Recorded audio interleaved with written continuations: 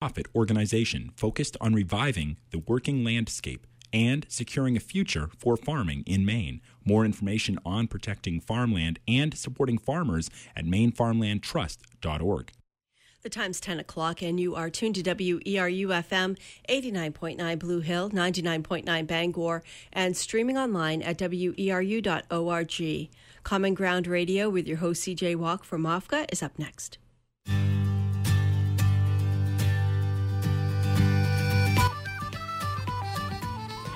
Good morning, and welcome to Common Ground Radio, an hour-long discussion of local food and organic agriculture here in the state of Maine, brought to you by the Maine Organic Farmers and Gardeners Association. My name is CJ Walk, and I am your host for today's show.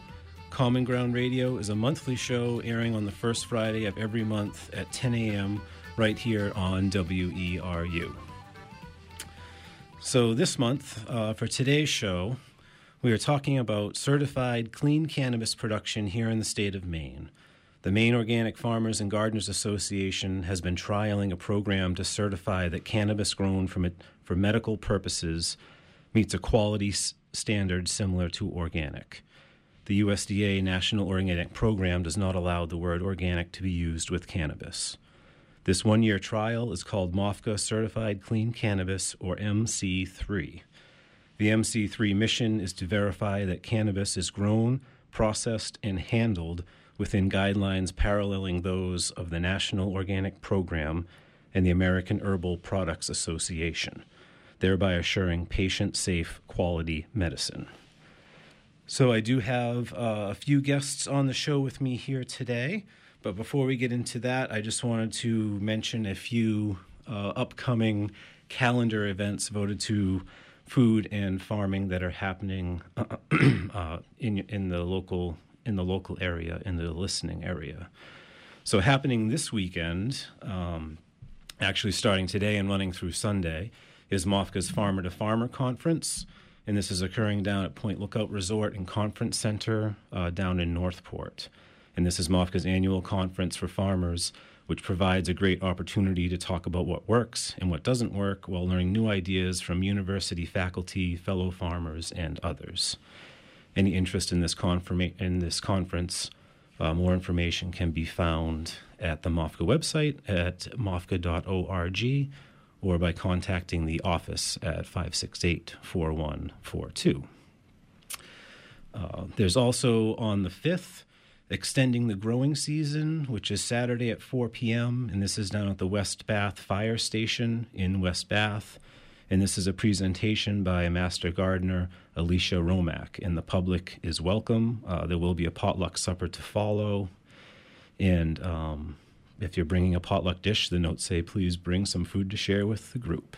So for more information, you can contact the Sagadahoc chapter of MOFGA, and the phone number there is 442-9844.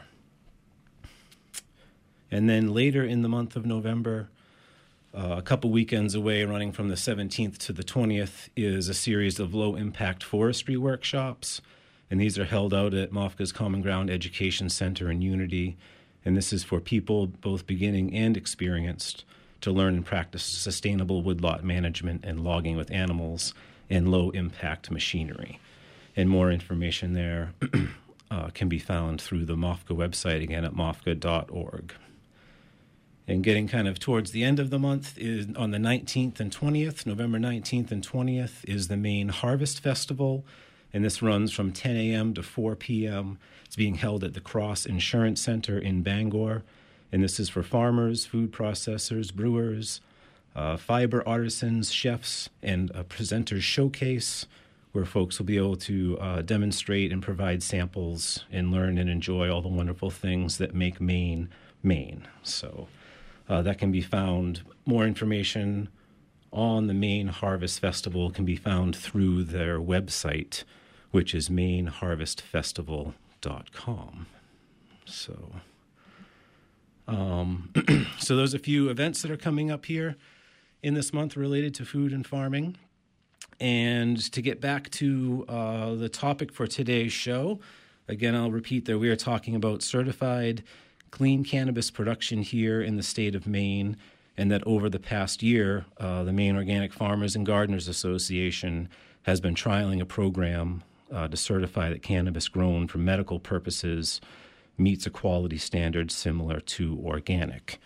So we have a few guests that'll be on the show today.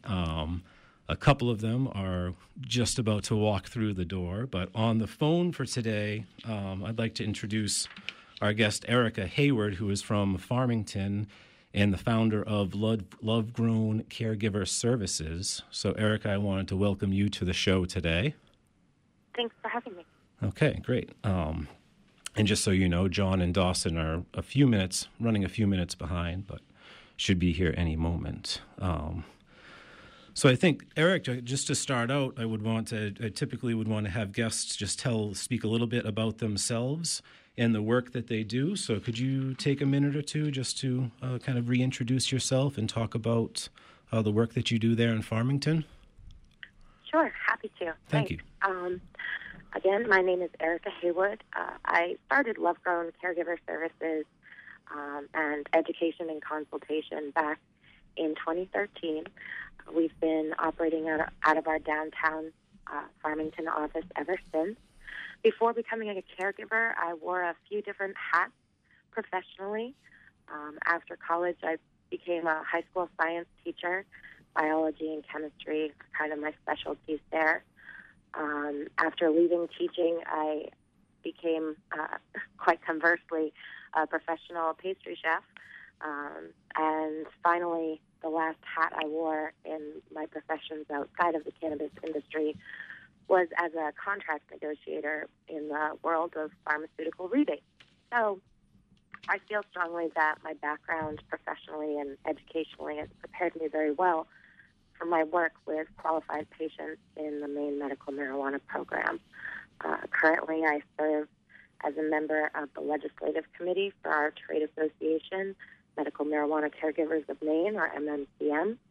I've been active within our medical marijuana program since becoming a caregiver, feeling that it's important to protect what we've felt. And I'm happy to be part of the MC3 trial program for certification of clean cannabis. We've been growing organically, using organic methods pretty much from the start.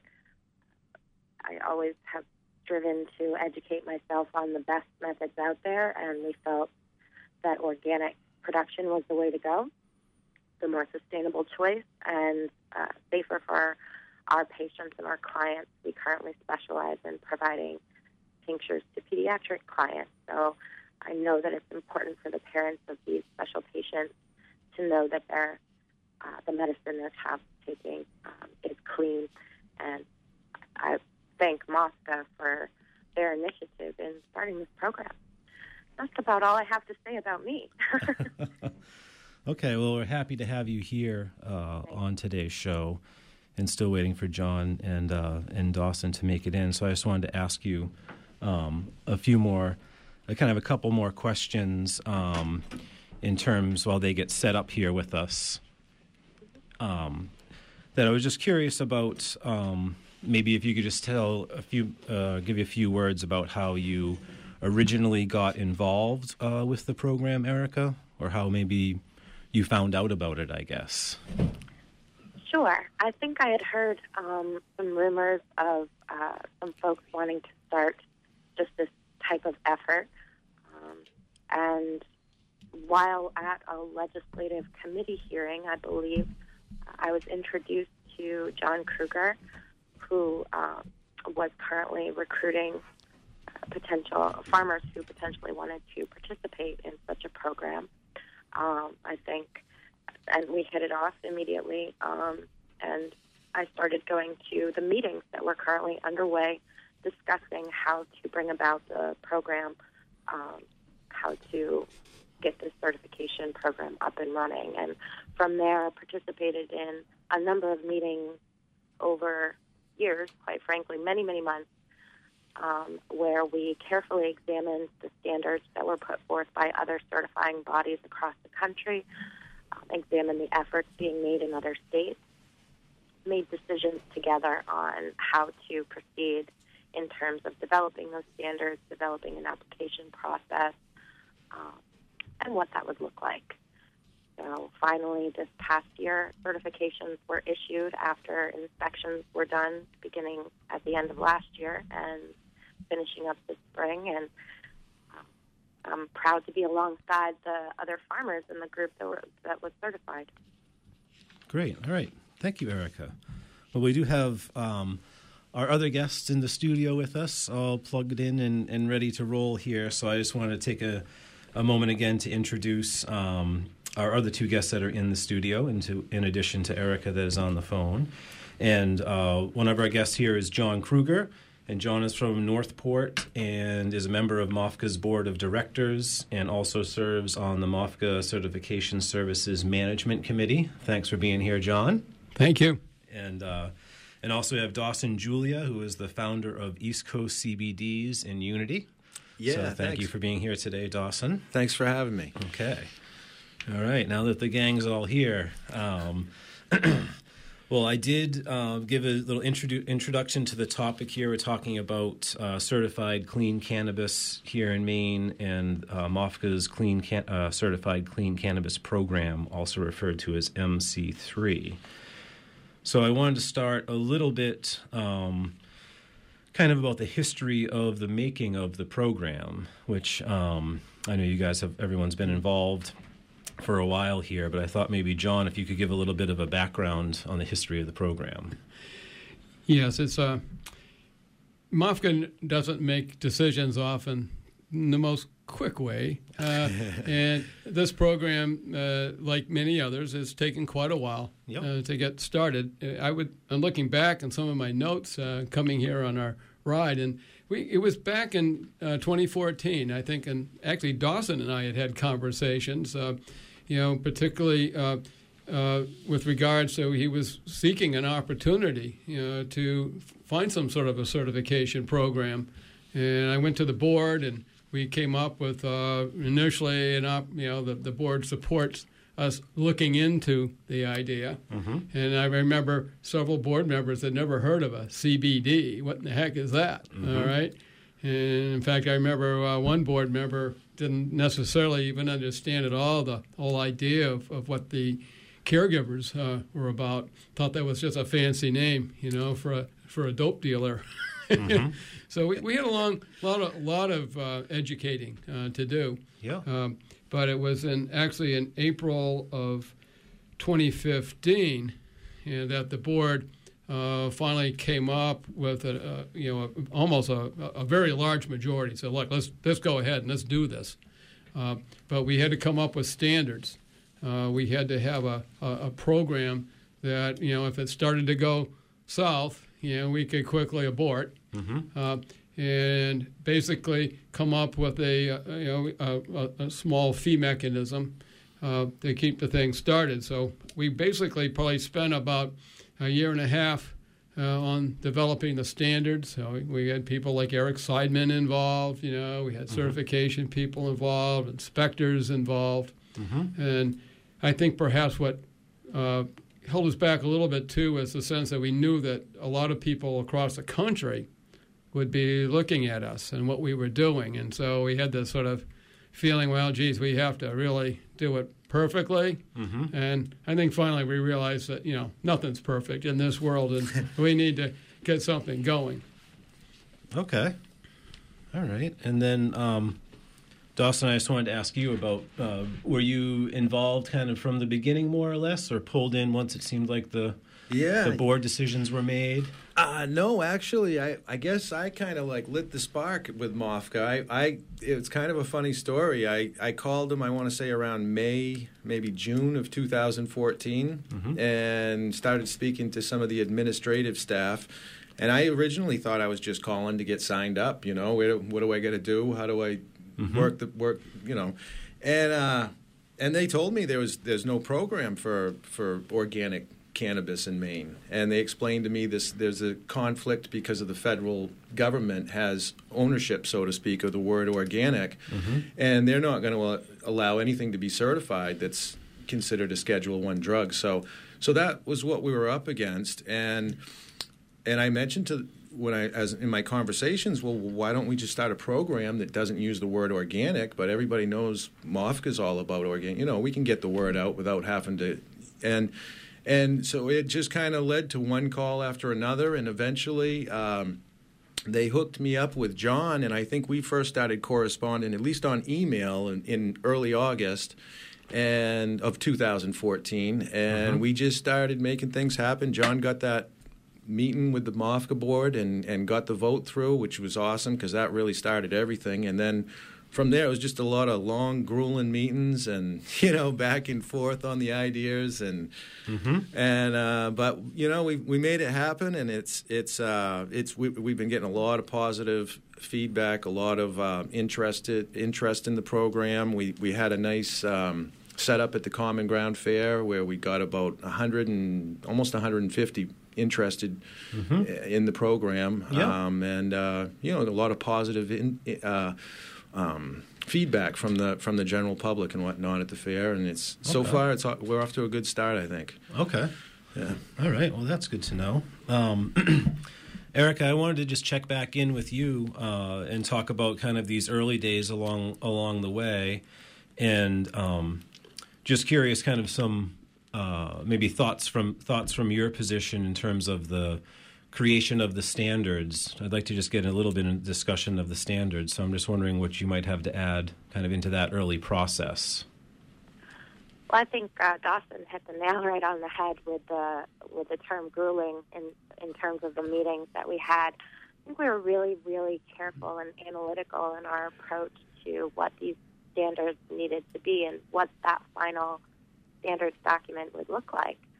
I think, in the very first paragraph, the background of the standards themselves, in the rationale, it really lays out our reasoning that these standards are based upon the criteria that were already developed by other certifying bodies like the National Organic Program, NOP, and the American Herbal Products Association, AHPA, in terms of these guidelines. So from there, it was a matter of addressing each area of interest in organic production categorically and adding a piece to the standards addressing that, which really summarized the position of those other certifying bodies as well as input from the group. And that's really how we developed that standards document.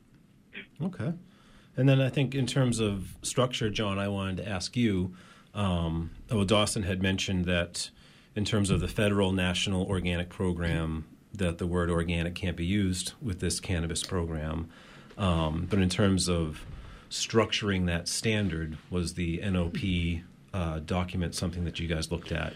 Yes. One of the frustrations right now for our organic efforts at MOFGA are there's so many of these new labels, local, natural, and we didn't want to complicate matters with yet another, like clean cannabis. Our thinking was that, there's a lot that people don't understand, we're finding, about what it means to be organic. And it's a lot more than no pesticides. Yep. As Dawson and Erica will let you know, there's a lot of record keeping, and it's a verification program too. So it's you just can't just say, I didn't use any pesticides, therefore I'm quote unquote organic.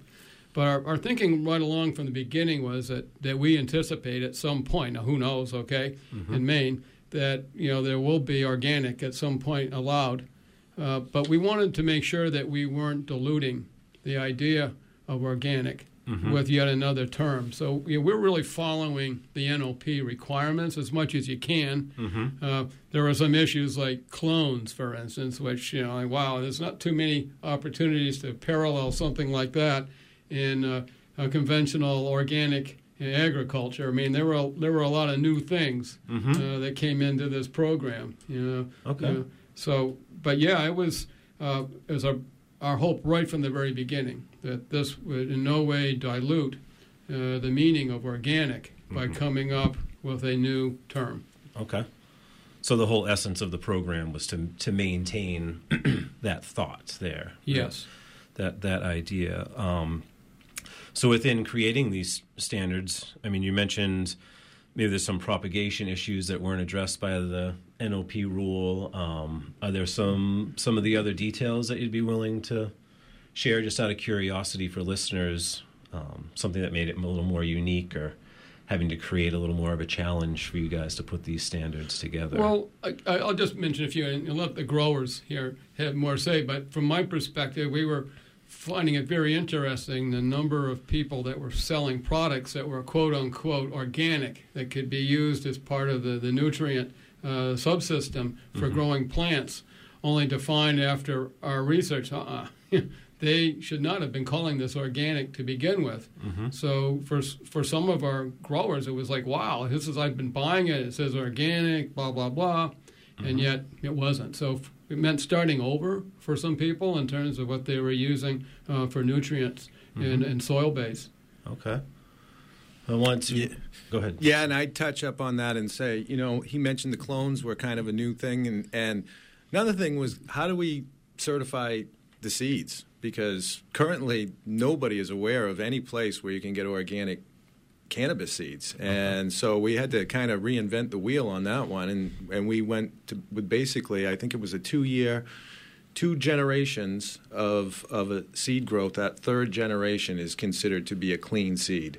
Okay. So that's kind of where we went with it. And, and that's how we're going to keep it going in the future. Okay. All right.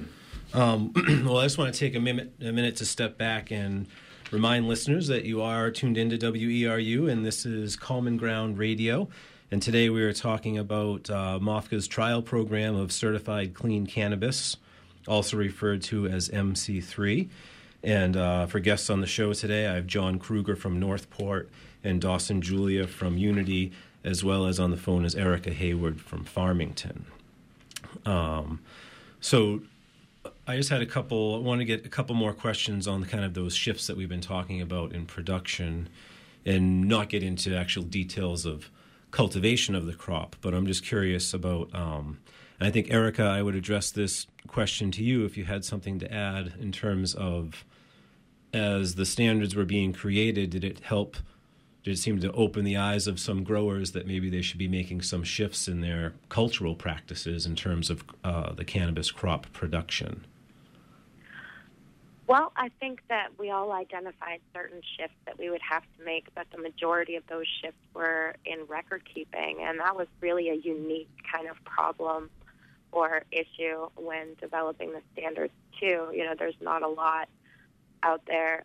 You can parallel record keeping of cannabis production in some ways with other crops, but in other ways it really poses a challenge. So as Dawson was saying, tracking the source of your seeds and how many generations, you've used that particular varietal, and will it now qualify under organic production? And how do we track all of that? Identifying each of our tracking mechanisms and methods. It was a complex issue, and it's laid out clearly now in the standards, and people can develop their own systems individually, I think, from here on out as farmers in terms of their record keeping. But that was definitely a unique problem and a shift that had to be made on all of our parts, I think. Okay. And I imagine, is there maybe a certain level of confidentiality that would be involved in terms of the record keeping? I know within typical MOFGA certification, there's some decent confidentiality there, but I'm just curious. Oh, absolutely. That's a tenement to, organic farming is a confidentiality.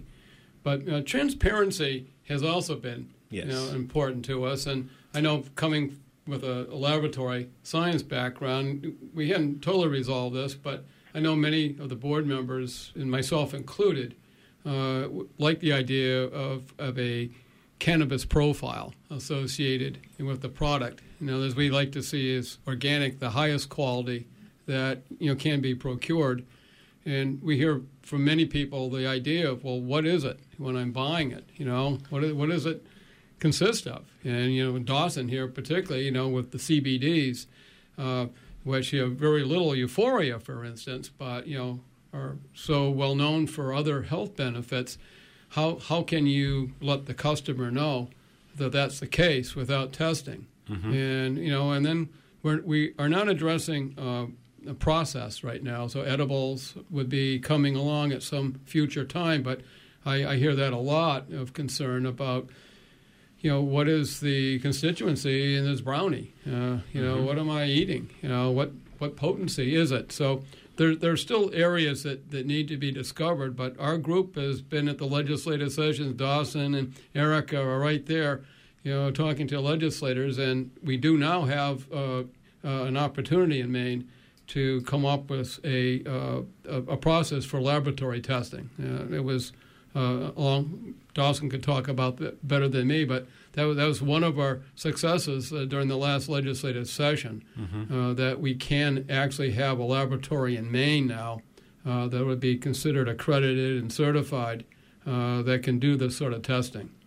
So is that something that would be able to test for pesticide residues or you can or test quality of product, I guess? Yeah, you can test for molds, bacterial, just about anything you want, heavy metals. So they'll give you a full analysis, and so that's basically what we're testing for: pesticides mainly, and any kind of toxins or anything like that. Yep.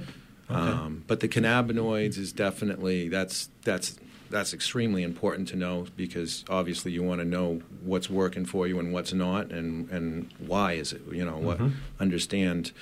So it's a big future coming to Maine with this lab bill. It's going to be nice. All right. I just want to say too, I mean, I've been so impressed, with the Maine caregivers and the sort of dedication they have to their patients. But if you talk to Dawson Moore, he'll tell you he actually likes to test for terpenes, right?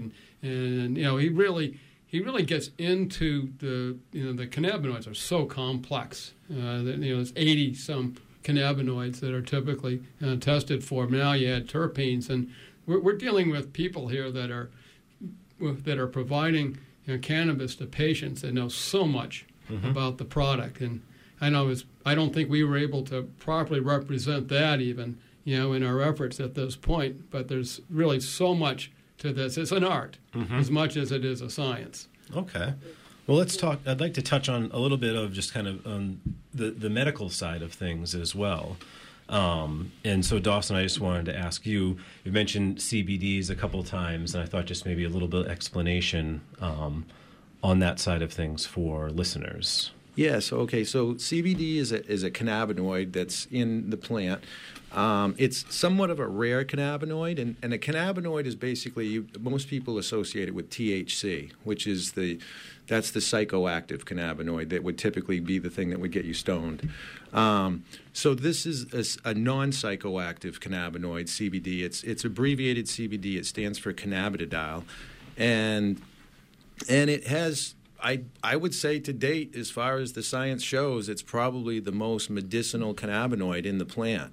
And it's the really interesting thing that strikes me is that it does almost the exact opposite of what THC does. As far as to your head, it actually promotes clear thinking. It gives you a sense of well-being.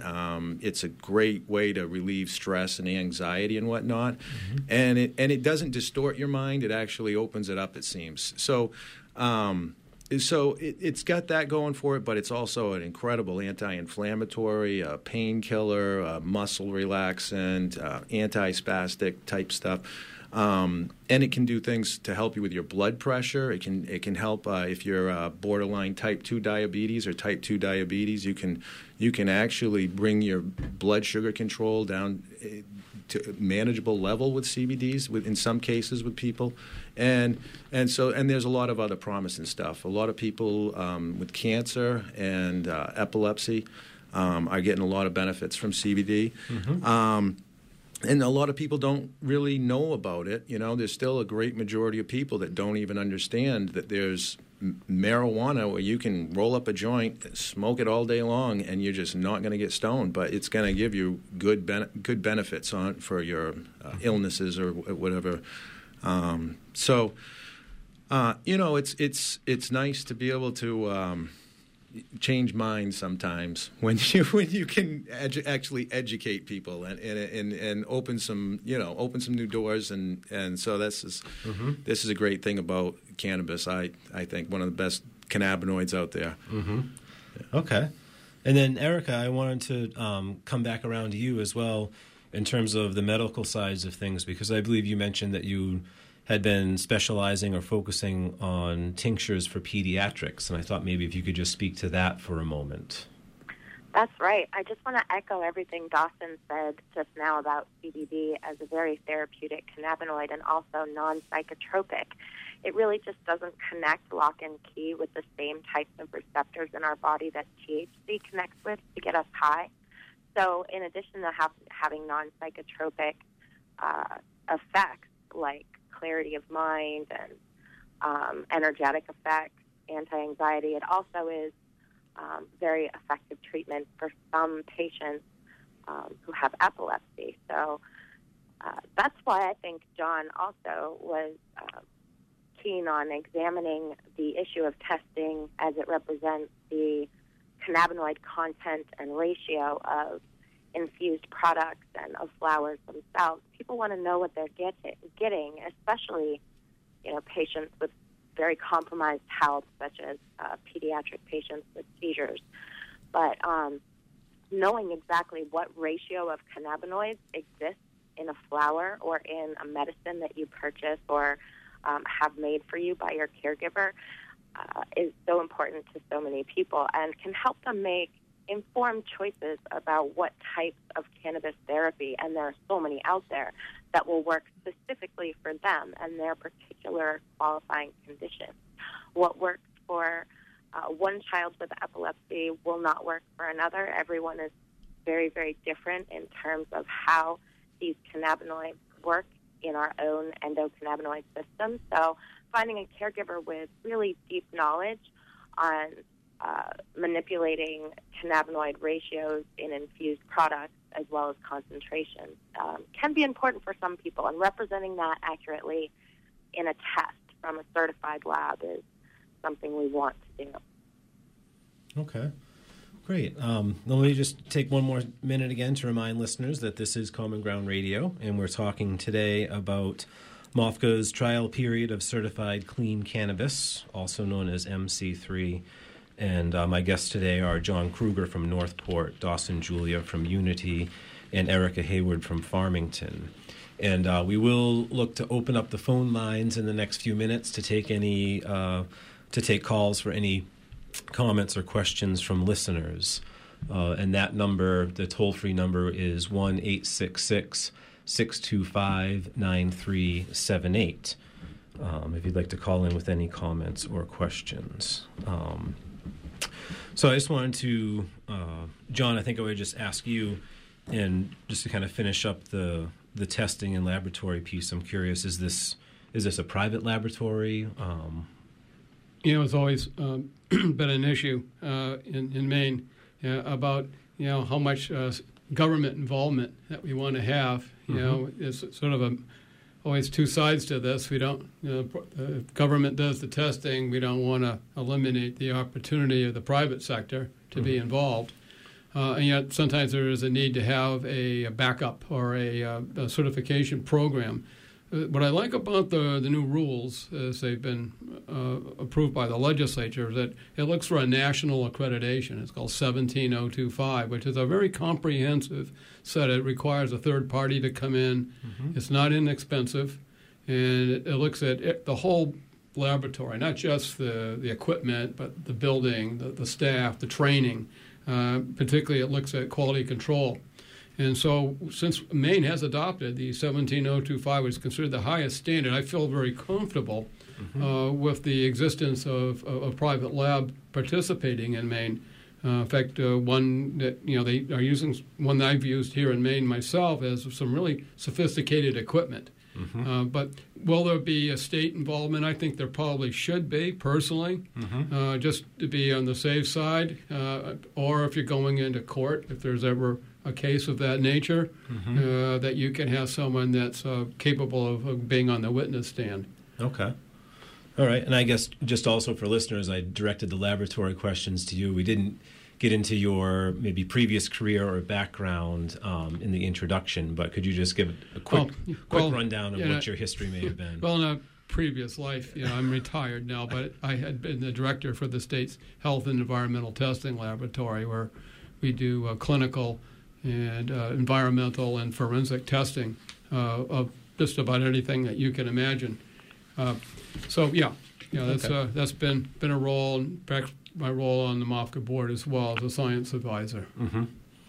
So you have, just want to make sure listeners are aware, you had some some background in that area.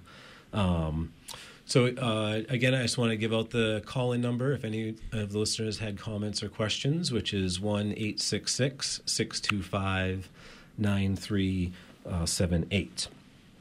So I guess we've been talking, or at least I've been using the word trial here for this first year. So I'm curious, is the program still in a trial period? How long is that trial period? Yeah, so we got our certification early August. What we're doing is we're going to go a 1-year program on this trial program. And then we're going to go back to the MOFGA board and get their approval to hopefully open it up to the public and go to the, basically anybody who wants to participate. Okay. And so right now what we're doing is we're basically gathering as much information about anybody who would like to participate in the program. Okay. We're just basically getting phone number, email, name, and we'll keep you up to date with the emails and keep in touch as we move forward. And during this year, what we're going to be working on as far as the committee of us MOFGA originators or whatever we are, we're going to be working on trying to get processing standards set in place. Okay. And taking it to the next level. So whether you're selling baked goods or some sort of concentrated form of cannabis, we can certify those different types of products also as certified clean cannabis. Okay. So you said you had inspection in August. Well, first, there's a handful of growers that are in the trial program. How many? There are 5. There are at 5 this time. caregivers that are in the program? Yes. Okay. Yes. So were you all, I'm just thinking in terms of the time frame, are you looking at inspected in August and then looking at a year out from that August? Or is August in the middle of the year, I guess? I think where we're at is basically, hopefully next August, we'll be able to be in a position where we're ready to say, okay, we've got approval from the board, we've met our 1-year trial, we're ready to open the door. I know there was talk about a lot of people are obviously going to want to harvest their crop this next summer, and if we certify them, this is what I'm getting at. Basically, I think from what I gathered from the last meeting, we're going to try to set it up so that people can grow their crop and start through the beginning of the year. We'll be able to go to them halfway through the year and say, okay, we're opening this program to the public. Let's inspect everything, show us how you're doing everything. Mm-hmm. And we're going to try to get people on board before the crop is harvested is I think what I gathered from the last meeting. But okay. So that's one thing we're looking at trying to do this year so that people can actually participate this year and also be certified with a product at the end of their harvest at the end of this year. Okay. So I guess that, in that piece, it seems like we already talked about there's a great deal of education that's been going on in all directions. So for those interested in the future, are those standards available so they can say, hey, I'm going to start next season looking at these standards, and then as I get through, depending on MOFGA decisions, I'll be prepared and ready to go? The standards we're transparent. They're available. In fact, we've had another state, at least one I know, has made inquiries in regards to how we're doing this. Yep. And MOFGA is very interested in preserving its recognition, its brand, as being the premier label, I guess, for organic highly grown food, but and agricultural products. One of the concerns too that we haven't talked about, which is actually very important to me, is that there be a good business case. Of course, the elephant in the room right now is, question one, which isn't a topic for today. Yeah. But what will happen, for our growers here is it something that the public with regardless what happens with question one, is it of an economic value to our growers within this program to just sell it as certified? Are people willing to pay extra? I hear a lot of concern, particularly from those that are, already in a compromised health, that find it's really important. Dawson can talk, and so can Erica, about patients that they know that are very sensitive to contaminants that can be in the product. And as far as I know, this would be the only way that you could purchase something, but how much is that value worth? Is it worth $25 to an ounce? Is it worth $100 to an ounce? And this isn't a trivial program for people. I should mention that the record keeping is pretty substantial, and high quality products are used in the production of cannabis. There's really no shortcuts. And so is it going to be profitable? So that's something that is going to take a little while to determine. And so we're using today's radio as an opportunity for the public to even know that it's something you can procure, is something that's been certified by MOFGA as being clean in every which way you can think of it. And it seems like just at least being, I don't know if I would say medical product is the right word, but in terms of dealing with people's health and actual kind of medical situations, that cleanliness, I'm sure, is very important. Dawson, would you want to speak about, just with some of the patients you have, not specifics, obviously, but in terms of that importance that, I guess my question would be, I guess the answer is yes, people are really concerned that it's clean, but I just wanted to hear it from one of you folks as caregivers. Yeah, I think it's real important. I can give a great example. PTSD patients, typically it's kind of bizarre, and I don't know exactly the science behind it. Well, I guess you can guess what the science is behind it, but I've heard from quite a few PTSD patients where if they get a contaminated cannabis, where let's say they get a joint that's rolled up with some marijuana that's been sprayed with pesticides, oftentimes with some of these patients, it can actually trigger their PTSD to go worse. And they'll be able to tell you right off the bat, this has got pesticides in it, I can tell.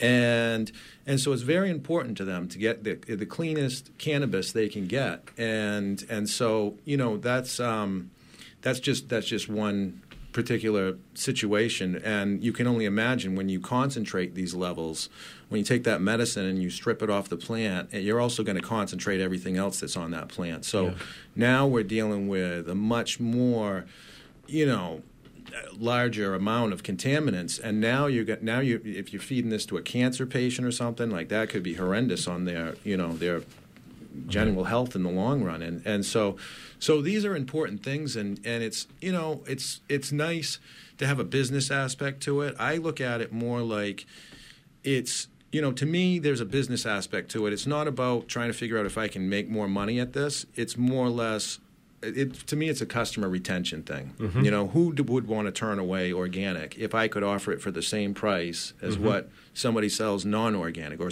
certified, let's say.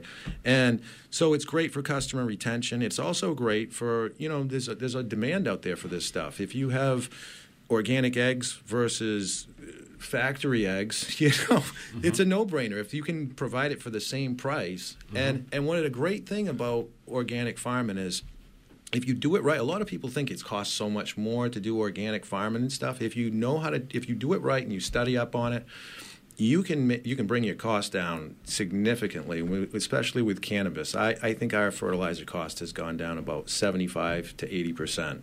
Okay. Just buying bulk and buying actual raw composted fertilizer type products. bat guanos and sea kelp, and you can make that stuff last a lot longer and get a lot more bang for your buck out of it than if you go to the store and buy some product that's sitting on a shelf for 1 gallon that's $100 and something that we'd blow through in a month or less. And so it's all good stuff in the end if you do it, and there's also definitely money to be made at it too, and so we're. I know that's an important part for the MOFGA thing, so I don't want to discredit the money part. But it's definitely, I think it's going to be the future in cannabis, and as well as food itself, everything.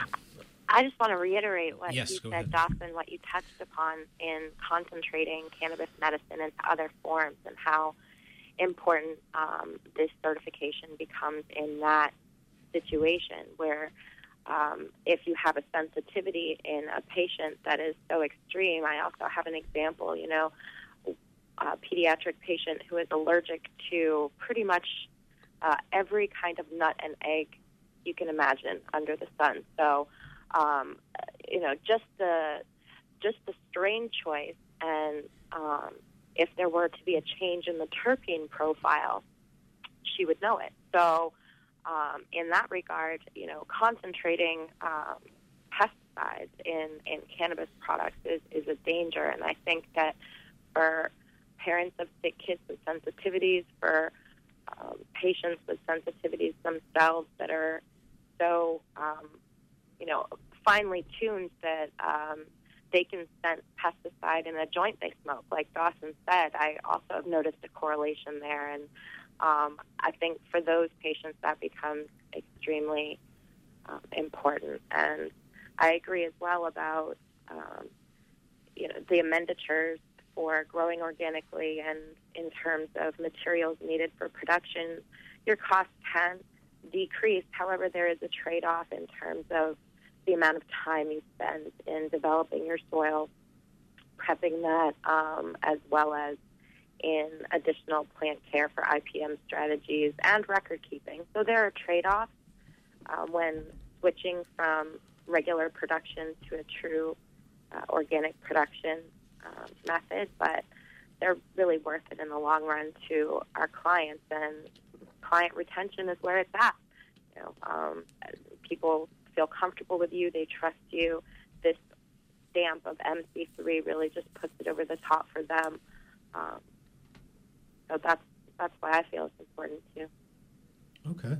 All right. And I just think, just for some quick clarification, Erica, I wanted to ask you, just in terms of being a caregiver within the state and current situation, what does that allow you to do, or how many patients does that allow you to interact with? Well, we consult with so many people all of the time. I spend a great deal of time, not just in my garden, but on the phone, and then sitting down in person, face-to-face with people who just have questions about cannabis therapy in general. It's not my job to convince them that cannabis therapy is the right option, but if their doctor has recommended it, then it is my job to sit down with them and explain all of the different ways that they can take cannabis. It's not just about smoking a joint anymore, although that is a therapeutic regimen for some people. My job as a caregiver is to educate and inform as many patients as I can, and as the state allows, dispense clean medicine in, using good business practices and just good client relations.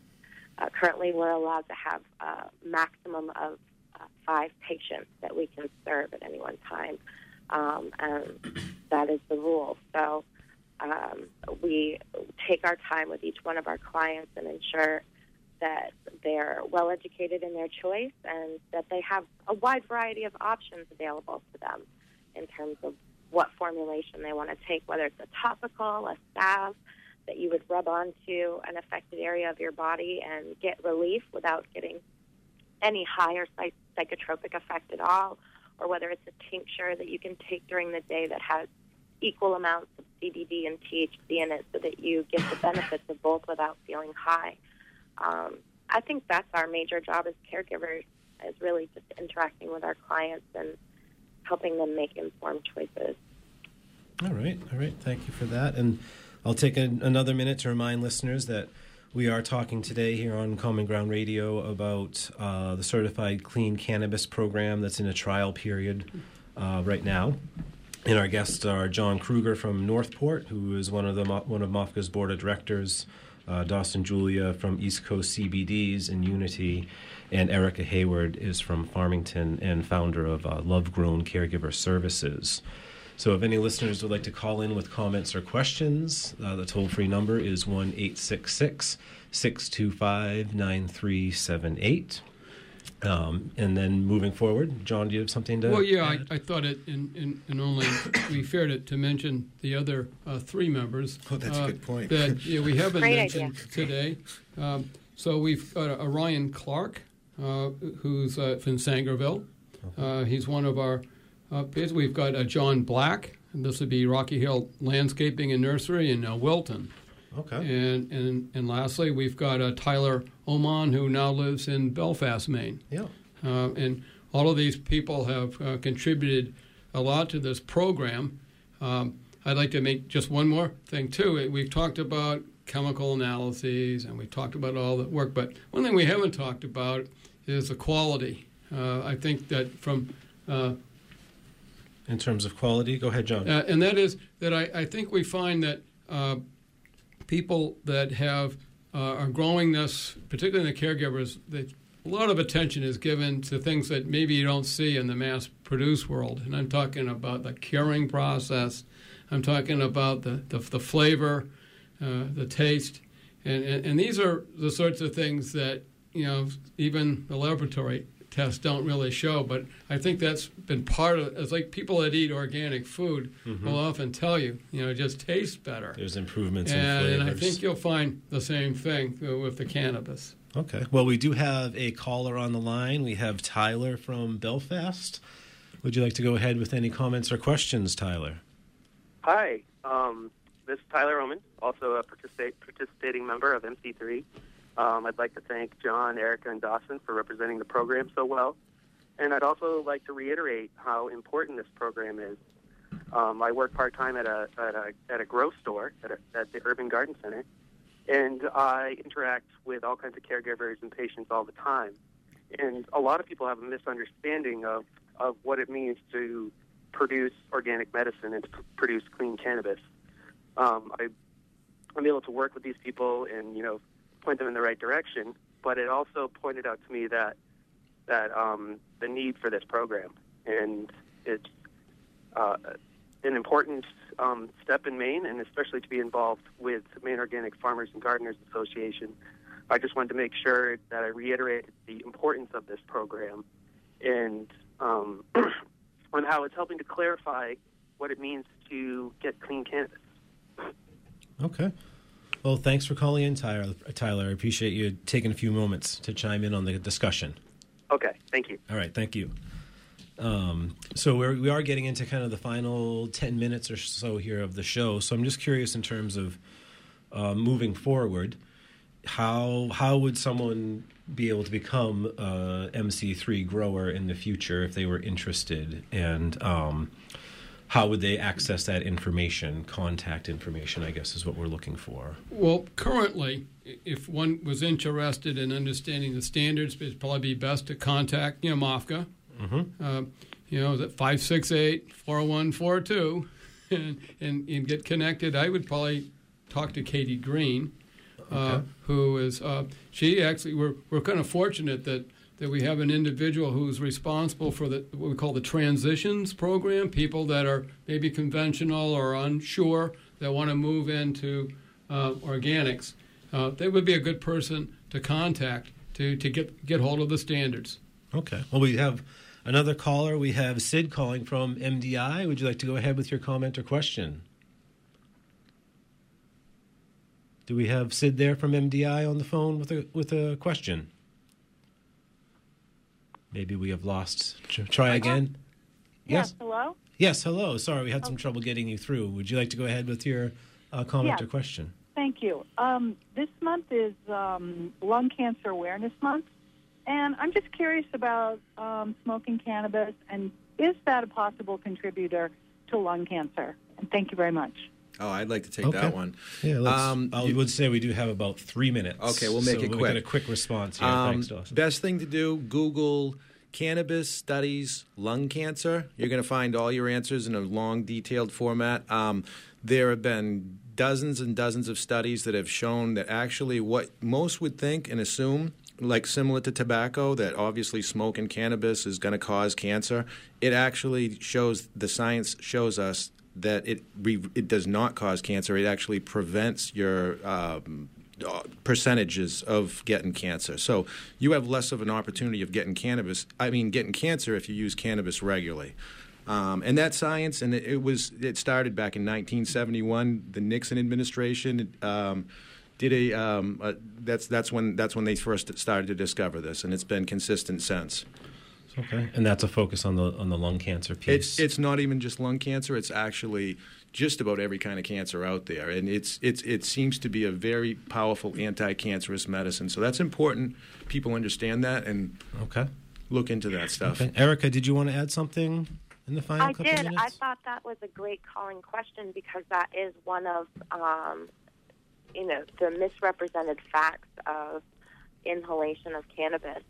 And Dawson is absolutely correct that the ameliorative effects, the effects that seem to be anti-cancer and healing effects, outweigh the effects of inhaling a combusted material, where that is not the case for tobacco products, especially considering the contaminants that are usually present in those types of cigarettes. So a quick other thing is tinctures. 2 drops of a tincture under your tongue has, I have found, almost the same effect as smoking, and yet there's no inhalation. Okay. So there's various methods there. So I think that we are getting into the final minute of the program or so. This has been Common Ground Radio. I want to thank our guests here today. We have John Kruger from Northport, who is a MOFGA board member, and Dawson Julia from East Coast CBDs, as well as Erica Hayward from Farmington, and founder of Love Grown Caregiver Services. We've been talking about Certified Clean Cannabis, a trial program running through MOFGA over the past year. And I would like to thank all of my guests for being here on the show today. Thanks for joining me, as well as I'd like to thank Amy for engineering today's show. And remember that Common Ground Radio is the first Friday of every month here on WERU at 10 a.m. And stay tuned for On the Wing with Joel Raymond. Thank you. Support for WERU comes from